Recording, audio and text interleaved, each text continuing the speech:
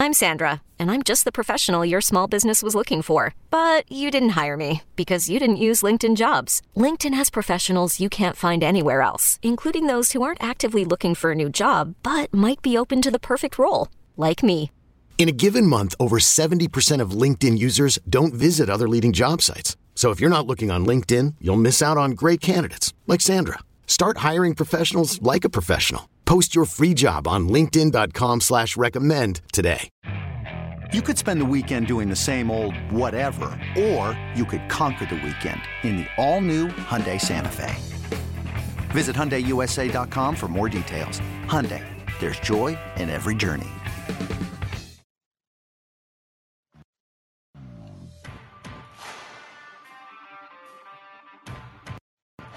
On to Poole.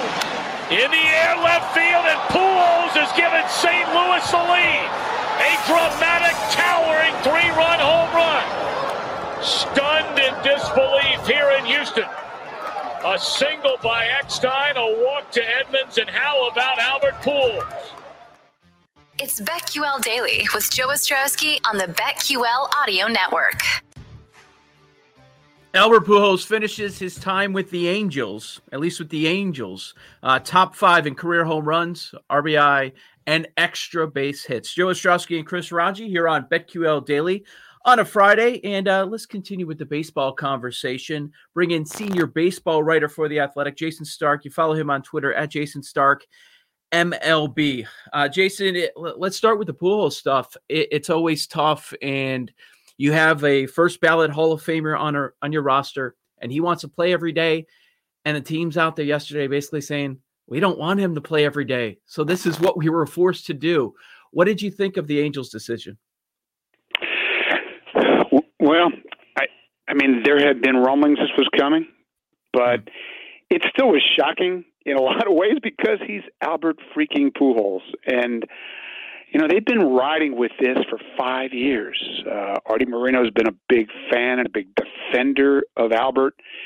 And any attempt to reduce playing time, to do anything that remotely resembled this, there was resistance coming from at the top. But, you know, you bring in a new GM and Perry Minasian, and you ask him to look at his team, his roster, his stars with fresh eyes.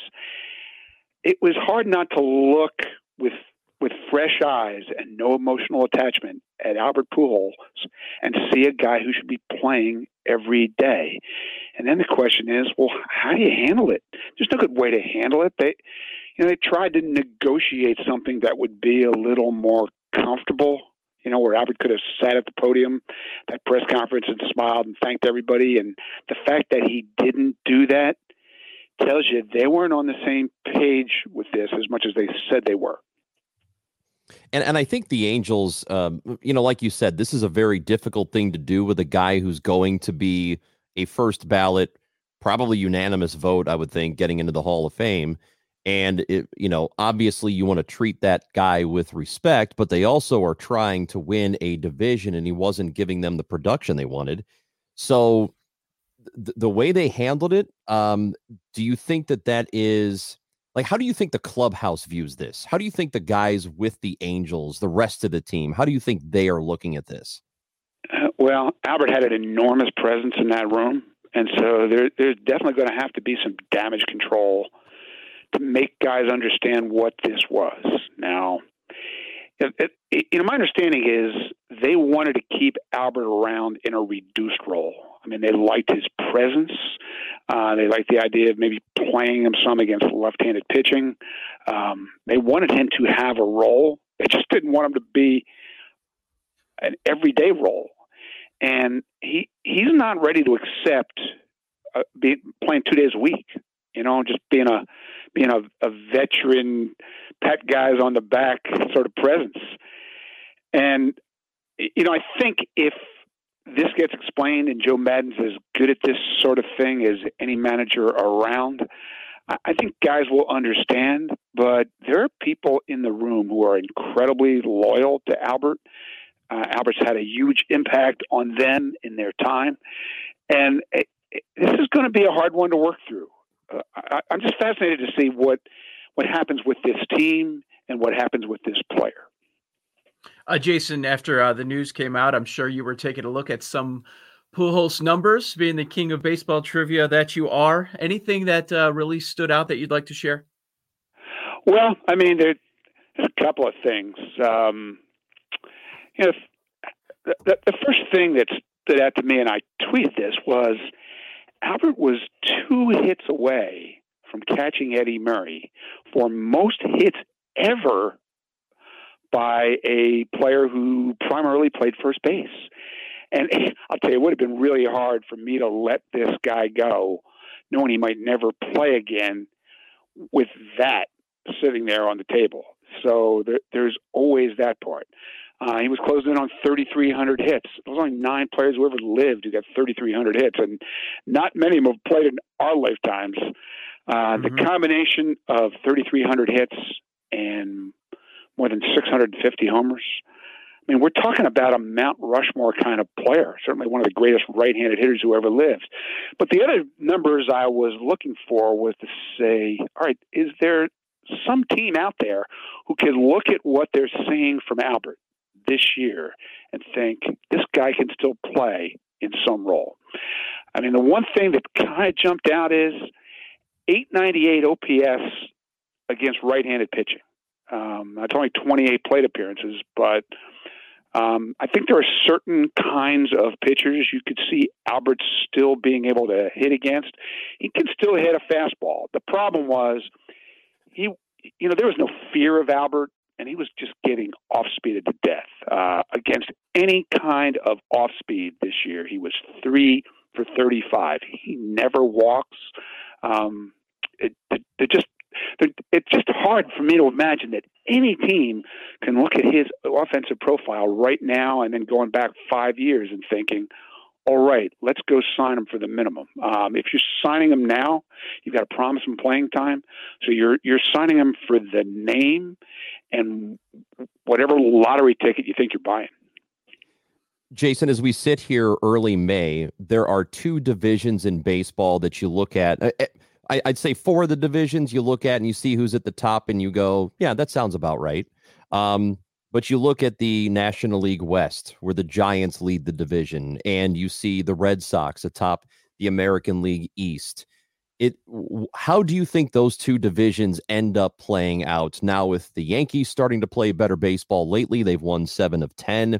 And then you've got the West in the National League with the Padres and Dodgers being the Padres and Dodgers, right? We figured they were going to be the favorites for that division.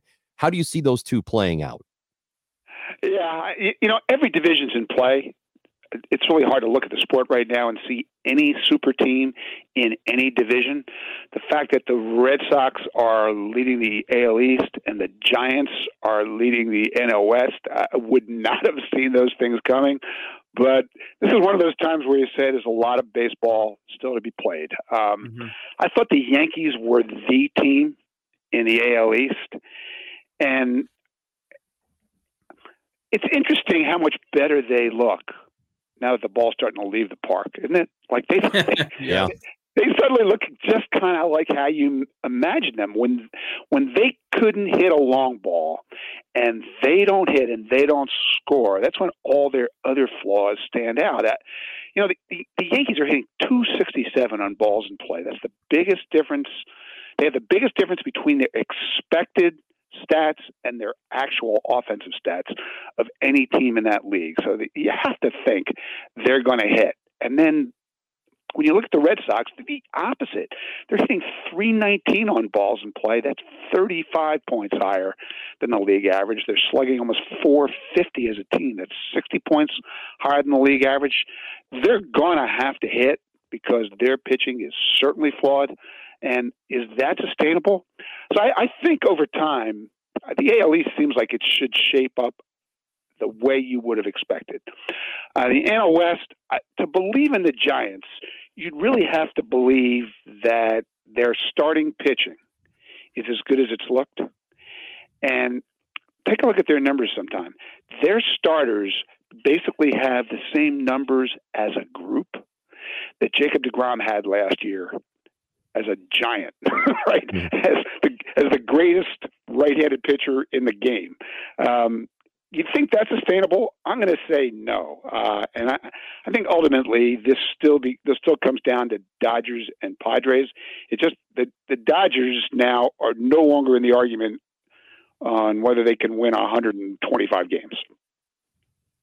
This is BetQL Daily. Joe Ostrowski, Chris Ranji, our guest, the great Jason Stark at Jason Stark MLB on Twitter, senior baseball writer for The Athletic. A couple other divisions, Jason, that are quite confounding to me right now. AL Central, you've got the White Sox, of course, as the favorite, and they're dealing with all these injuries with their position players. A new one earlier this week, but the pitching has been superb. And then there's also the NL East. Talk about some of those struggling teams. You have to put Atlanta in there, below 500. I believe they still are, with all of that hitting. What do you think happens in the AL Central and NL East? This episode is brought to you by Progressive Insurance. Whether you love true crime or comedy, celebrity interviews or news, you call the shots on what's in your podcast queue. And guess what? Now you can call them on your auto insurance too, with the Name Your Price tool from Progressive. It works just the way it sounds. You tell Progressive how much you want to pay for car insurance, and they'll show you coverage options that fit your budget. Get your quote today at Progressive.com to join the over 28 million drivers who trust Progressive. Progressive Casualty Insurance Company and Affiliates. Price and coverage match limited by state law. Well, AL Central completely up for grabs. I still think the White Sox are the most talented team, but these injuries to Luis Robert and Eloy Jimenez, which are for most, if not all of the year, are gigantic hits. And, it's just incredible that the conversation with the White Sox feels like it revolves every day around the manager now. And, I could have foreseen many, many issues with Tony La Russa managing that team in this time and place. I would never have foreseen that in-game strategy or unfamiliarity with the rules would be at the top of those issues, but it's where we are. I think he figures it out. He's one of the most detail-oriented men ever to do that job, but he's made several decisions that have directly impacted one loss. And in a division like that, that could be gigantic. The NL East, it's bizarre that there's only one team over 500, and that team is the Phillies, who went 4 weeks without winning 2 games in a row. But almost anything is possible. The Braves haven't hit except for Ronald Acuna and Huascar Ynoa. Didn't see that coming, but they're starting to get pitching healthy. Again, the names on their roster would say they're going to hit. The Mets haven't hit. Got 2 hitting coaches fired. Their problems catching the ball have really shown up. I feel like that division in particular is going to come down to who makes the best deal in July and who can keep their stars on the field the most and avoid injuries and the COVID list, because they're just too tightly bunched. Does La Russa finish the season? You think Jerry Reinsdorf's going to fire him in June? I don't know. I'll take the under on that one. Yeah, I don't think you would fire him. I wonder if there would be a mutual parting of ways because it's not working out. They would never publicly say you're out. I wonder if there would be a conversation where maybe he decides or they decide, look, this just isn't happening. It's hard for me to imagine on both ends. They're a half game out of first place with all the stuff that's swirling. Yeah. And it's his first 30 games back managing after 10 years. I'm going to think that both sides give this time. If this continues, if Tony is forgetting stuff, if he's admitting once a week that he doesn't know this rule or that rule, if there's some obvious disconnect, I think he's aware enough to know it, but I would really highly doubt it. I was around at the end in St. Louis, and that got uncomfortable. I think everybody knew then that it was time to go, and Tony didn't go. They had a hard time getting everybody on the same page then. Jerry Reinsdorf has staked so much on bringing this guy back right now in 2021. I just can't see it unless this thing really spirals. 3 no-hitters already, Jason. First 35 days of the season. And each story, it's been great between Musgrove and Rodon. We thought he was done with the White Sox. They take a flyer on him and how he's turned his career around so far. Means the great season he was having leading up to the no the other day. Obviously, a big part of this is the ridiculous strikeout rates that we see in the game right now. No-hitters are great stories. They're a lot of fun. But big part of this is all the strikeouts that we see every day. Are you kind of conflicted when you see this? Or, hey, I'm great. I love these stories. Great moments in the game. I'm all for it. Look, I see both things. Why can't both things be true? That like the no-hitter is one of the great, unique baseball dramas that the other sports can't match. There's just nothing like the way the drama in a no-hitter builds inning by inning and then out by out as you get down to the end. And especially you've had 2 teams, the Padres and then the Orioles the other day, break 8,000 game, 50-year individual no-hitter streaks. It's incredible. There had only been 2 streaks that long broken in the history of baseball, and then we had 2 in a month. So, the drama of the no-hitter, that's cool. The fact that nobody can hit and that the strikeout rate is out of control and that the number of hits per game is at the lowest it's been in the history of baseball, that is a crisis. I don't think there's any other word for it. If it's not a crisis yet, you can see the crisis coming. And the question is, what's baseball going to do about it? No question. Jason Stark, great stuff there. Senior baseball writer for The Athletic. Looking forward to catching up once again. And Raji, let's keep rolling with the baseball. We have a full card going on today. We're going to tell you our favorite plays on the BetQL audio network.